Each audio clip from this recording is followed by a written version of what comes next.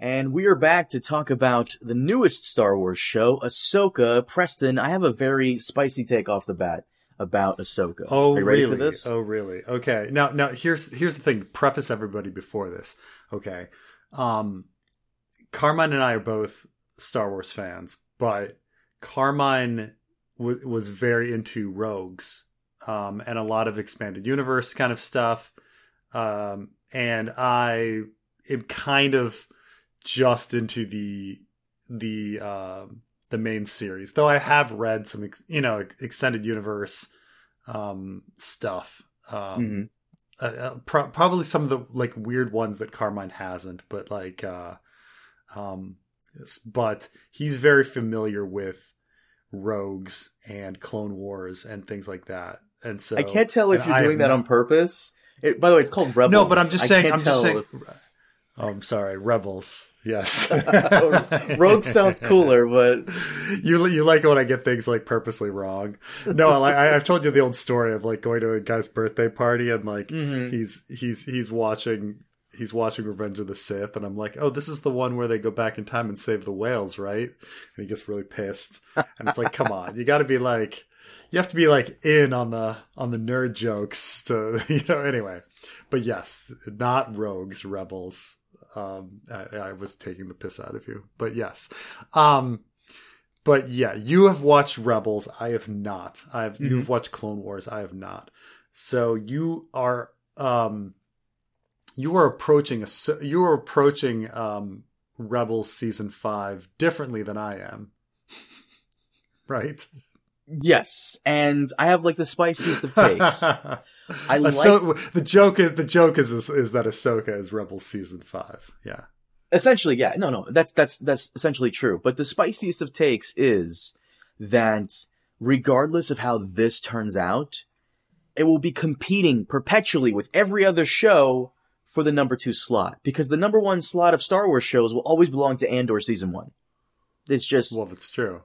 That yeah, I mean, it's hard to. I mean, yeah, and a lot of people, Mandalorian is for them. It's not exactly for me, but I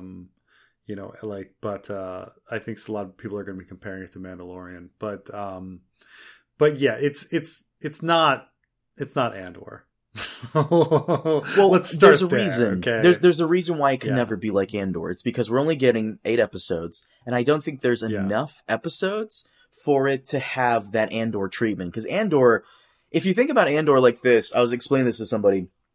Andor has no episodes wasted. There is no episode in Andor you should skip or wasted time. Right. You compare that to Kenobi. There was a couple of things they could have cut out. They could have trimmed the fat on that one. The Inquisitorius base episode, that could have been skipped over completely. Well, I mean, I think I've nailed down why Andor is good and why Ahsoka is not at Andor level. We can't say that yet. It's only 2 episodes. It's only 2 episodes, but I can kind of tell.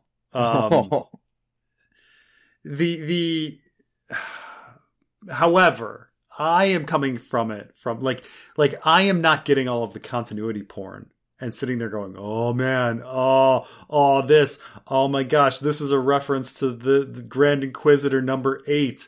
This is a reference to, we're finally going to know what happens to Ezra, like this kind of stuff. Like none of that means anything to me. I'm just like, I'm going in fresh and examining the story as it is. At the same time, I'm also not biased in the sense that I'm not sitting there going, oh my God, the cartoon was better. The character was better there and they've ruined them. I don't have that opinion either. So like I can look at stuff, a little less biased. No one should have that. Well, no one should have that opinion because it's the same guy who wrote both the guy who wrote Rebels, same guy who wrote Ahsoka. So it's like the same guy. All the characters act like they would in their cartoon counterparts. So no one should have that take. Do that? That would be yes. Okay. All right. All right. So everybody so you're saying that fundamentally like Ahsoka, Sabine, and Hera are the same as their cartoon counterparts in how they act, more or less. Yes, sir. Mm-hmm. Wow. Okay. All right. And fair enough. Yeah, no, here's another spicy take. I think you'll agree with me on this one. I loved both episodes, but the show should not have been called Ahsoka, and I'll tell you why.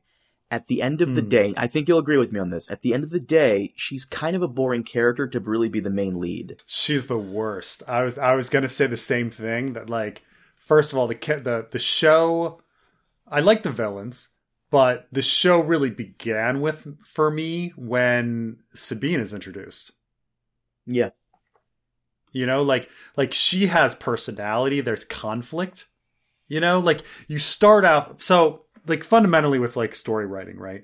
There's usually in order to introduce a character, they usually have a short mini adventure that introduces you to what this character more or less is and makes you like this character immediately. Okay, so the classic example of this is take Raiders of the Lost Ark. You've got your little mini adventure at the beginning of Raiders of the Lost Ark, where you find out everything you need to know about Indiana Jones. That he's this adventuring guy who is rough and deals with tragedy, and then he meets his villain. And he's got this rivalry, and that's all you need to know, like, is in that little beginning introduction for the rest of the movie. And that's how it goes. There must be like a little mini story that tells you who that character is. So with Sabine, right at the beginning, they're trying to give her an award, and she skips the awards ceremony to go riding, and then they try to stop her, and she does this incredibly risky maneuver in order to not get caught. And this tells me everything I need to know about the character, right? That she is a loose cannon. She doesn't care about recognition, or she doesn't feel her mission has been complete because apparently this Ezra character is not around and not rescued. And so like that, she is the character who has the personality, for me in the show. Everyone else is pretty dull.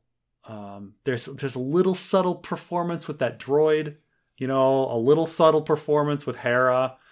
Ahsoka is Qui-Gon Jinn 2.0. She is the worst. I was going to say that.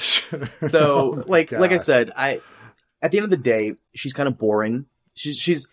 She's kind of a boring character to really be the main lead. She's stoic, she's quiet, she's rigid, and just overall better at being the mentor side character that shows up to help out, and we don't see her again for a while. That's the role she played in Rebels. That's what she kind of did in Mandalorian, and it really worked there. This is also why, completely random, this is also why you can't really have a Halo film. Because just like Master Chief, Ahsoka is stoic, quiet, and they're not really quippy like Spider-Man or Nathan Fillion would be, where the main character is a treat to listen to and you enjoy the dialogue there. Ahsoka is just not that. She, like you said, is Qui-Gon Jinn, which is a natural development for the character because in Clone Wars, we actually see her grow up. And in Clone Wars, of course, when she was younger, she was more lively, she had more things to say, she had more dialogue to give out. Here in this show, even though she is the titular character, it seems like the emotional baggage needs to be carried by everybody else around her. And, same thing with the Master Chief movie, if they did it faithfully. The side characters would have to carry that. The main character, not so much. They would have to stay to their true, quiet, calm, collective personalities, which is not really that engaging for most of the audience. You just need less time on her. Yeah.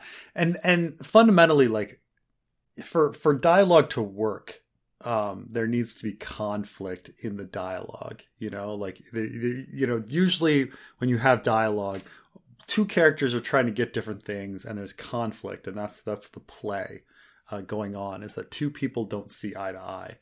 And most of these scenes, the characters are seeing eye to eye, and it's exposition at that point. And I'm talking like among the villains, among the heroes, there's not much conflict until, you're supposed to have this like conflict between Ahsoka and Sabine, but we're kind of shaky on what exactly that conflict is. Even I'm shaky. I'm glad you mentioned that. Even I'm shaky on it because it doesn't make any sense, and I'm going to compare two Ice and Fire characters so you understand. So like the audience can understand, right? So Okay, so this is so dumb. I guess another spicy take. It shouldn't be spicy. Ahsoka as Sabine's master is the most random fucking thing ever, and I'll tell you why. In Rebels, they barely had any interactions with each other in the show. It's a random ass pull of a plotline to give us tension between our two main leads. It would be like if Arya, in the time skip for Winds of Winter, or Dream of Spring, became the Blackfish's apprentice. Like, why? Just be like, what? Their family, they know of each other, I'm sure, but there's no connection there that even make any sense, and it wasn't even set up. Is Sabine even, is she Force sensitive? No. That's really weird. Yeah, that's really weird. For her to randomly go up to Ahsoka and say, "Hey, can I be your apprentice?" and Ahsoka going, "Sure." There was no setup to that, and we don't get to see any of it, just the fallout of it, because of what we mentioned earlier about how Ahsoka is stoic and all this.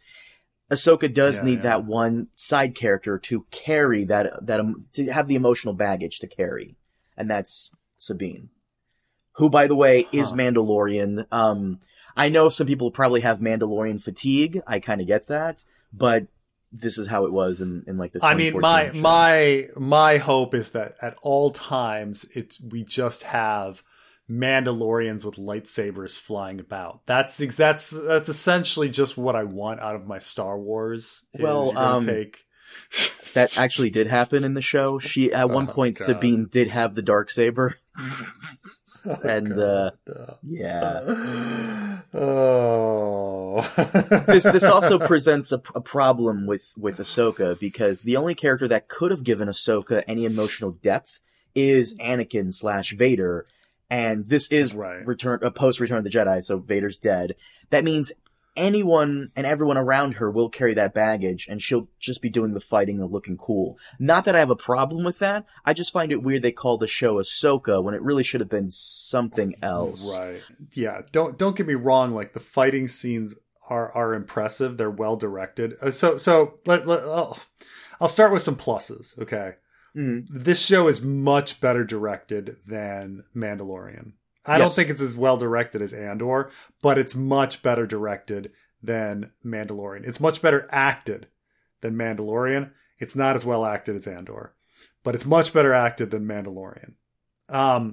So we do have, it has horrible pacing, and horrible dialogue pacing. I started counting the number, it got real, I was about halfway through the first episode, and then I was like, man, there's huge pauses between dialogue. And then I started counting seconds, because I was like, is it just me? I'm just imagining it.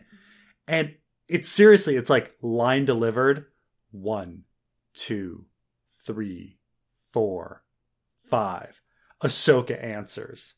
1, 2, 3. And I was like, oh my God, this is really slow. It's not so bad in the second episode, but I was like, wow, what is with this dead space? It's like the exact opposite of The West Wing or Gilmore Girls, where dialogue is too fast. The dialogue's too slow. People are talking really slowly, especially in that first episode. And I think maybe it's better in the second episode, because I think the actress that plays Hera is very good, and she was given more screen time. Mary Elizabeth Winstead, who's married to the Obi-Wan Kenobi actor. Really? Mm-hmm. That's Star Wars connection. Huh. Interesting. Oh, well, they can put on some makeup and which actor? You're not talking about Ian McGregor. You're talking about the voice actor for Obi-Wan in the show? No, Ian McGregor. Really? Oh, mm-hmm. Okay. Wow. Okay. Interesting. Very interesting. But so just, there are those praises at the beginning. The fight scenes are very good. In fact, the fight scenes probably are some of the best fight scenes that I've seen in Star Wars. The acting is, it's not Andor. I think Rosario Dawson has made this is the same with my Emilia Clarke complaint. I know these are good actors, but they've made a bad choice in choosing to play a character stoic. You know, like it's like with Daenerys, like being stoic all the time. Ahsoka sucks being stoic. It's just ridiculous. And so it doesn't feel like there's much conflict between the characters. There's not much reason for them to talk. And I don't feel like they've been friends for many years. I don't feel like there's any banter. Well, that's the thing. They weren't really friends. So the way Ahsoka's role in Rebels is that she was this person kind of hidden in the shadows, known as Fulcrum, giving like all these rebel cells all this information. She appears very sparingly. And one of the very few appearances she has is in the Rebels season 2 finale, which I have to say, I'll say this for the people who know, they know. Rebels season 2 finale, Twilight of the Apprentice, is one of the best pieces of Star Wars animated stuff ever. She appears in it, and towards the end, she has a showdown with Darth Vader. It's super cool. And there's a lot of emotion there. But she doesn't really have too big of a connection with the Rebels crew. She shows up maybe 2 or 3 episodes in all of Rebels, and it has like over 50 episodes. So I see. So the Rebels is mainly more about Sabine and Hera and this Ezra character. And Zeb, the purple alien thing we see talking to the guy from what's that thing? What's that show you like? Convenience? Mark's Convenience? You know what I'm talking about? Kim's Convenience. Kim's Convenience, that purple alien guy we got a brief cameo of, and this other man, Kanan, who's Hera's husband. He was a Jedi. They have a kid. I think the kid might show up. Okay. Now, by the way, that mural on the wall, did they have to do it in like that animation style? They couldn't have painted the mural in any other style. That looked horrible. You know what I'm talking about? Yeah, I know what you're talking about. Yeah, like it was because the mural is the mural in the same animation style as the show, or am I just like nope, same as the show? Oh my god, that's tacky as shit. Yeah. The last 5 minutes of Star Wars Rebels actually is a massive time skip.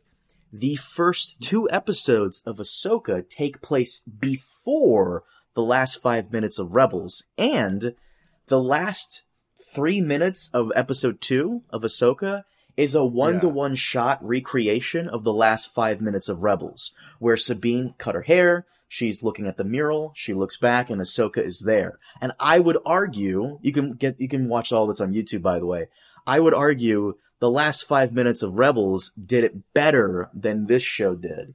Because for some reason, Star Wars is afraid to use the Star Wars fanfare and music that we all know and love in their shows. Yeah. I was kind of waiting for Binary Sunset to like come on all the time, and it's just not. Okay. Yeah. Okay. Yeah, this is all very, very weird then to me. Like I feel like the show, it's certainly more complicated with lore wise than Mandalorian. Like I can tell that there's a lot more backstory to all of these characters and that a lot of stuff has happened. But despite all of that happening, there's not rich conflict. I don't feel that there's like actual baggage or history. And as you're saying, you're like, well, because the characters that didn't actually like interact. And I was like, oh, like that's weird. Instead, they invented this off-screen conflict that's kind of weird between Sabine and Ahsoka, but because they're both, I guess, very stubborn. That's what I'm saying. I think the reason they made the Master and Apprentice and then not anymore is to have this like tension and all this, to have some sort of conflict. Yeah, to have some, because it seems to be the only conflict between the characters is that, and which it seems to be a good choice. I know that you're probably annoyed that it like happened off screen and seems weird, but it's the only conflict between the characters. So like, I like that they've added it, because what else would they have? It would be a bunch of like boring people hanging out together. I will say the one thing I fucking love about this show, because despite all what we're saying, I actually really did like it, and I'm glad Disney's doing the thing, because I always say this every time with like whether it's Star Wars or Marvel.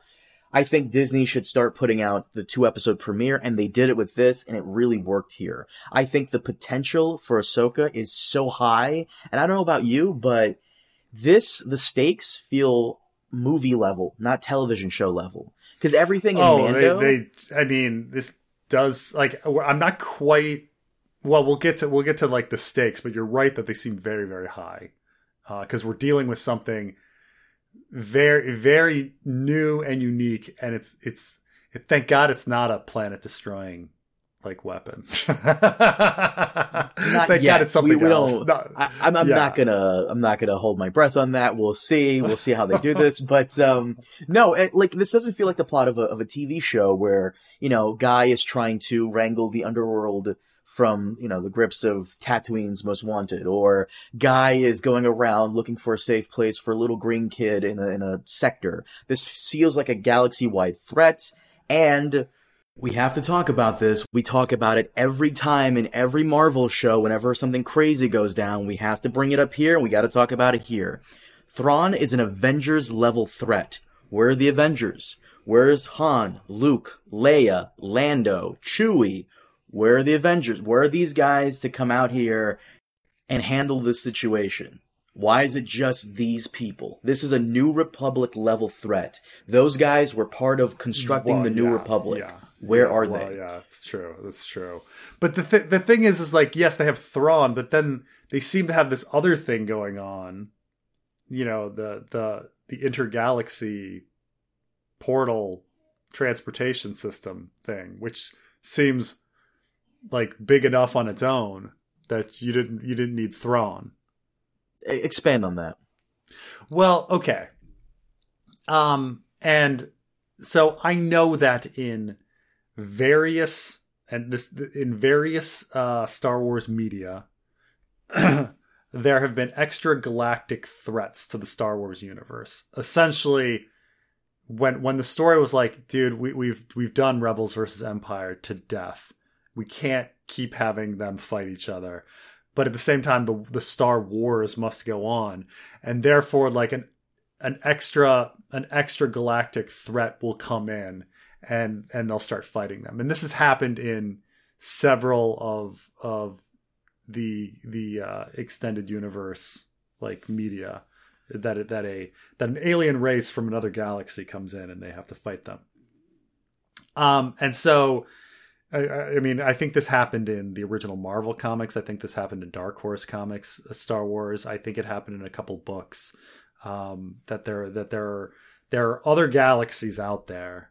I understand that like the Star Wars galaxy has like small dwarf galaxies that like rotate around it, but there's like other galaxies beyond that, and then there's usually an alien race that comes in some story to attack, and then that's like the new threat because they're sick of Rebels versus Empire.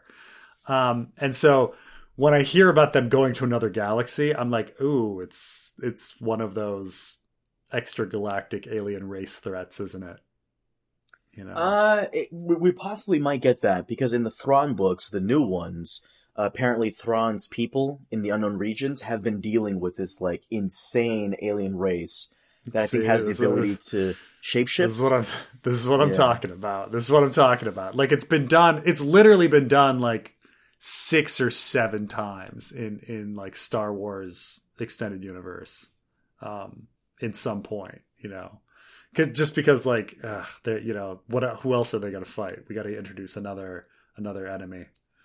But yeah.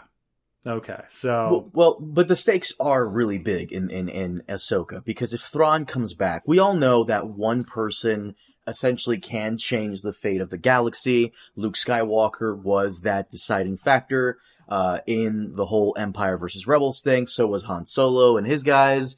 But that's the whole plot of the sequel trilogy, at least the first film. We got to get Luke Skywalker back. There's a map, and it leads us to Luke Skywalker, because if he comes back, then we can win this. It all rides on this one guy. Same with Thrawn. You know, Thrawn is an incredibly intelligent strategist, and if he comes back, he can whip every asshole into shape and get this thing back on track and fuck up the New Republic. Once again, spicy take. This show, I'm overshooting it because we only had 2 episodes, but this really this is what the sequel trilogy should have been about. The heir to the Empire. Ahsoka, Ahsoka tracking whoever's trying to bring back Thrawn, encountering Rey and Finn, joining forces with them, ultimately training Rey, because it really should have been Rey and Ahsoka, not Sabine, because they have no relationship whatsoever. And I guess you can throw a plot in there of why Luke is missing, because maybe he went to go look for Thrawn himself. Maybe Luke is, imprisoned. Throw in the Yasala Miri that can, remove force powers. You're everyone's favorite plot device, the anti-force lizards. Yes, the best Timothy Zahn creation. I mean, it's something but no, this really should have been the sequel trilogy right here, not not a rehash of New Hope. This feels like something new and grand on a bigger scale. Right. So I will say that plot, I have no problem with the plot. The plot seems very interesting. Everything's been set up kind of interesting. We have a very interesting villain. This this odd witch with mysterious powers and interests. This strange Jedi ex-Jedi with a dark and mysterious past that we don't know about. His apprentice, who she doesn't say anything, but man, the way she acts with those eyes, you're just like, oh my gosh, she's very interesting. I'm more fascinated. I'm more interested in the villains than I am in the heroes by far. And then we have this interesting conflict of an ex master and apprentice getting along. A lot of things are set up to be interesting. A droid that's how many thousands of years old? Jesus, Huang is I think I'm saying his name right. Is pretty old, and he's played by David Tennant. By the way, Ray Stevenson, who plays Balin. I'm pretty sure he passed away. Yeah. He in the first episode after it ends, it says in memory of our friend Ray. But wait, I'm sorry. You said Balin Greyjoy? What? No, I said Balin. You said our friend Balin. Oh, his name's Balin. Damn it. Yeah. Balin Skull. I know Ray Stevenson because he was on Rome and he was great in Rome. I haven't seen it yet. I gotta get on that. It's kind of clever because Rome is. I mean, when you watch Rome, you're gonna be like, this is it's a proto Game of Thrones. Everything that they did for Rome, they kind of took those techniques and ideas and just brought it over for Game of Thrones. So Rome, it's one of the cute, fun things in it is in real life there are 2 soldiers that Julius Caesar mentions in his history, his conquest of Gaul, and they're just random. He just randomly mentions them, but they decide to make these characters, they decide to put them in the story, and then they kind of Forrest Gump stumble their way through the rest of Roman history. They get fired from the army and then they get hired as guards here. And then they go on the characters just keep going and it's just kind of funny. And so Ray Stevenson plays one of them, Titus Pulo. Yeah. And so it's, they're kind of the everyman while all of these other emperors and things are going on while they're the everyman. So it's kind of but yeah, he passed away. We're not sure why. So, but yeah, he's great, But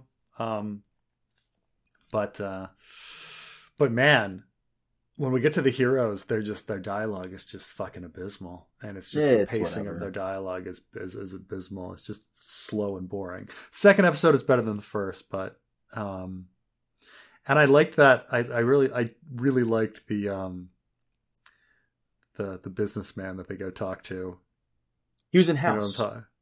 Yeah. The house doctor guy. Mm-hmm. Yeah, he was great. He was really fun. He was so much more interesting than everybody else. He made a very good point. That's kind of true. He made a very good point about like these guys are just workers. They don't really care about politics. They just care who gets paid. True. And then they go up and, of course, in the control center, everyone who's working there is like an imperial supporter for some reason, and like it really is, except like, for him. Yeah, like all of his workers around him were like, totally no. Yeah, I believe that he did not know. And when they're all being arrested at the end of the day, like Hera's like, I can't believe, like, you know, this has been going on, and Ahsoka's like, yeah, greed will make you do that. Greed? The guy yelled for the Empire before he attacked you. Before he suicidally attacked you. Yeah, I mean, that guy was a true believer. Guy was a true believer. I will say I kind of like this running theme of corruption and decay and neglect that's happening in the New Republic that kind of makes them seem a little bit like the Empire. We saw it in Mando, we saw it in Book of Boba, kinda, and we're seeing it here. That even though the New Republic is now in charge, it's getting a little difficult taking care of all these minor issues that fester and become a huge problem. But also like it's odd that they try to make that distinction. Like it's so in fiction they like to portray heroes as selfless and villains as greedy and self-interested. And the thing is in real life, there's plenty of villains who are selfless. Like, you know, every suicide bomber is pretty damn selfless, right? Like every terrorist is pretty damn selfless. Like, you know, they just believe in the cause. They're deluded and nuts, but they believe in the cause, you know? And so it's weird how they portray that. Like you couldn't believe that people would be into the Empire like that, like deluded, you know? You know, like these people like throwing all of their money at like Trump's defense fund or something and like going bankrupt. Like, you know, like they're not being selfish. They're being completely selfless. They're just, you know, being tricked, you know? It's the same with like, religious zealots or whoever. There's plenty of these villains who are selfless. So it's very odd that Ahsoka's like, oh yeah, greed will do that. Like you can't, you know, like you can't, like, it's very odd, especially when the Empire is supposed to be like a parallel to, you know, colonial powers like Nazis and Americans too, because it's George Lucas. But, you know, as if like they weren't, you know, ideologues. Anyway, a weird line. But no, like I said, overall, I do like it. I did like the 2 episodes a lot. A lot of it does have to do with nostalgia. A lot of it has to do with it looks very good. And the potential here for this to be a very good Star Wars show is there. Because now it really, the show actually begins now. Of course, the first 2 episodes, people are going to be very lukewarm on it because it has to set everything up, which, okay, fine. Yeah. But everything has been set up. Going forward, no more setup. Let's get to the actual meat and potatoes of the entire show. Like I said, I liked everything. I thought the animatronics were great. I think the Loth Cat, that's what that thing is called, the Loth Cat. Oh, it looked fantastic. The Loth Cat looked fantastic. Looked great. The droid, Huang, he looked fucking phenomenal. Oh, practical effects. Yes. No, and I was even like looking at Ahsoka's like makeup and her like weird slimy tentacles. They looked good. They looked fine, you know. I mean, all the pieces are here for a really fantastic show. You know, we have a rich setting. We have characters with rich backstories. We have a lot of mysteries. We have a unique plot that Star Wars has not done. And, you know, all the pieces are there. I just wish it had better dialogue. I just wish it had better dialogue. Fair. That's fair. That's the big thing, So I guess it was not bad. It was not bad. I would say it wasn't fantastic. It wasn't great, but it has a lot of potential. It's not Andor, but I'm gonna say it's better than Mando. Which Mando? Season 1, 2, or 3? I think all three. I think it's better than. I think so far it's better. Like you forget when we first watched Mando, like those first couple episodes where it's just like him talking to Pig Boy and like and stuff, and you're just how slow it was and how nothing went, like nothing happened, and it's Mandalorian is slow too, and Mandalorian has really clunky dialogue too. So it's, I will say it's better than Mandalorian.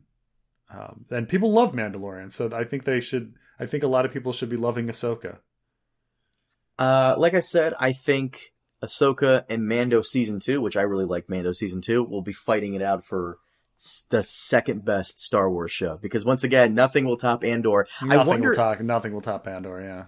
I would be pleasantly surprised if Andor Season 2 tops Andor Season 1, but with the writer strike going on, I don't know what that Who knows if Andor Season 2 will happen, yeah. Yeah, I'm sure it'll happen, but I don't know when, and I don't know how the writers and actor strike will affect it, because there's a writer and actor strike going on right now, so... Right.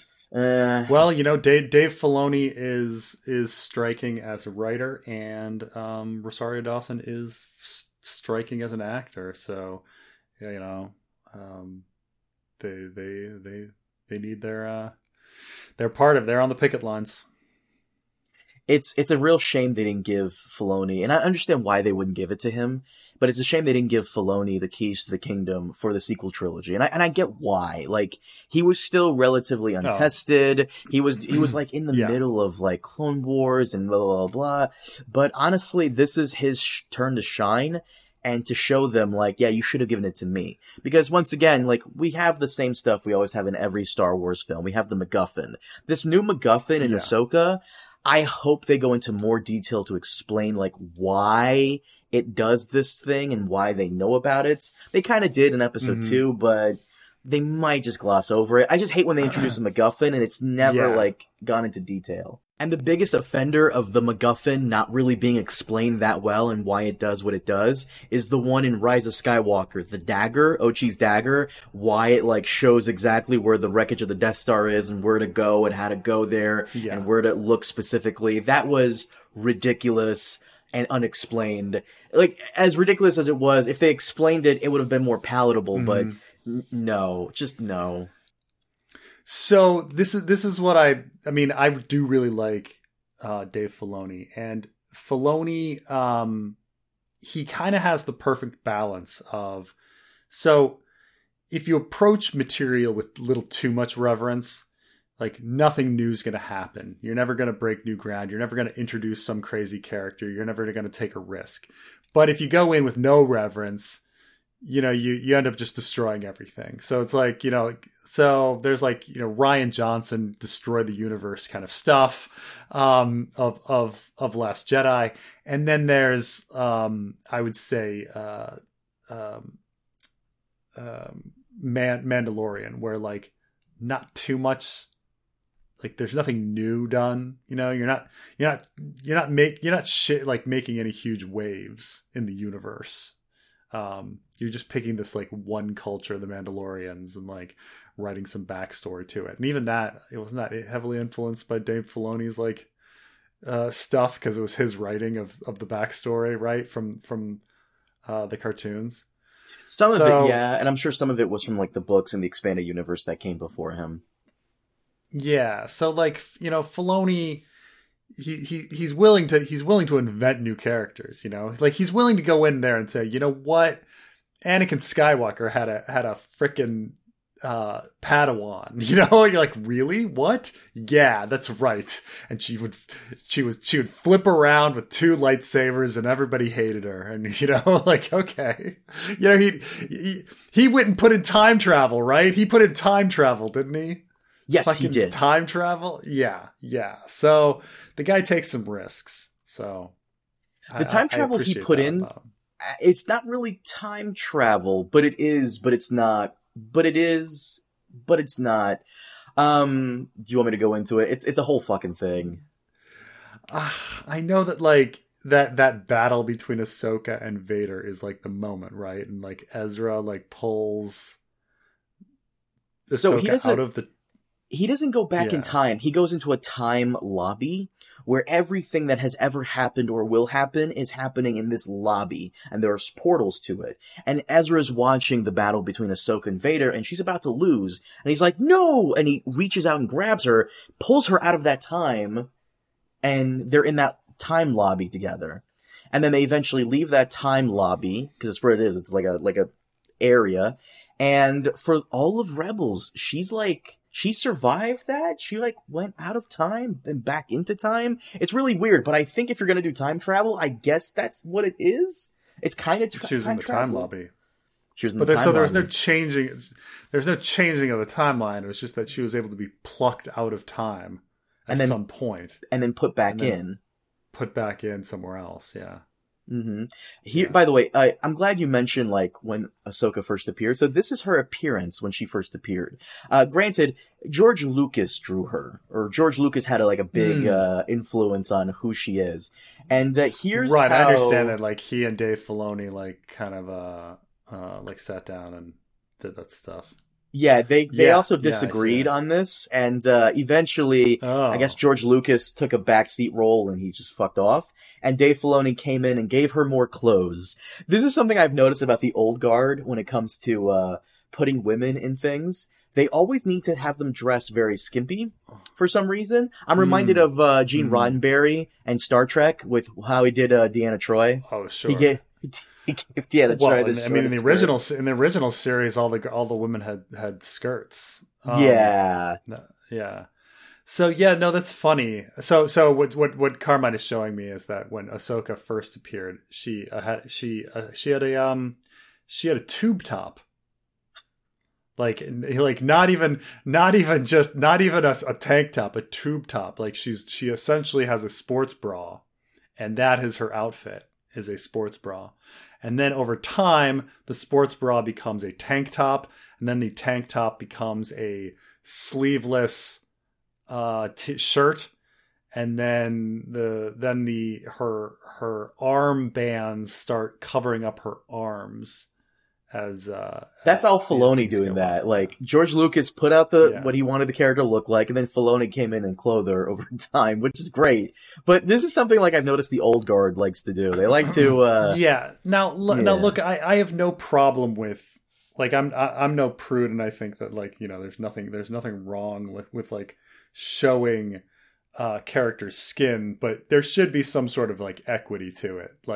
If it's not practical, you shouldn't do it. And if the men aren't doing it, the women, then the women shouldn't do it either. So, the Jedis are running around in these, big bulky cloaks and shit. Why is she running around in a sports bra? That doesn't make any sense, right? But at the same time, you don't want her, dressed in a burqa. What she should be dressed in is what outfit fits the weather and her fighting and is comfortable to fight in, so I don't know. I mean, she's got some flowy, she's still showing her shoulders though. I guess, it's fine, but it's kind of funny.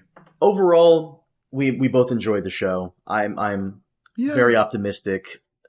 It was fine. It was fine. I thought it was a little slow and had some clunky dialogue, but it's very well directed and it's well acted, and there's a lot of potential there. Mm-hmm. And when the villains are on screen or when Sabina's on screen, the show seems to work. Though I think the Hera character is also pretty good. Yeah, Hera's pretty good.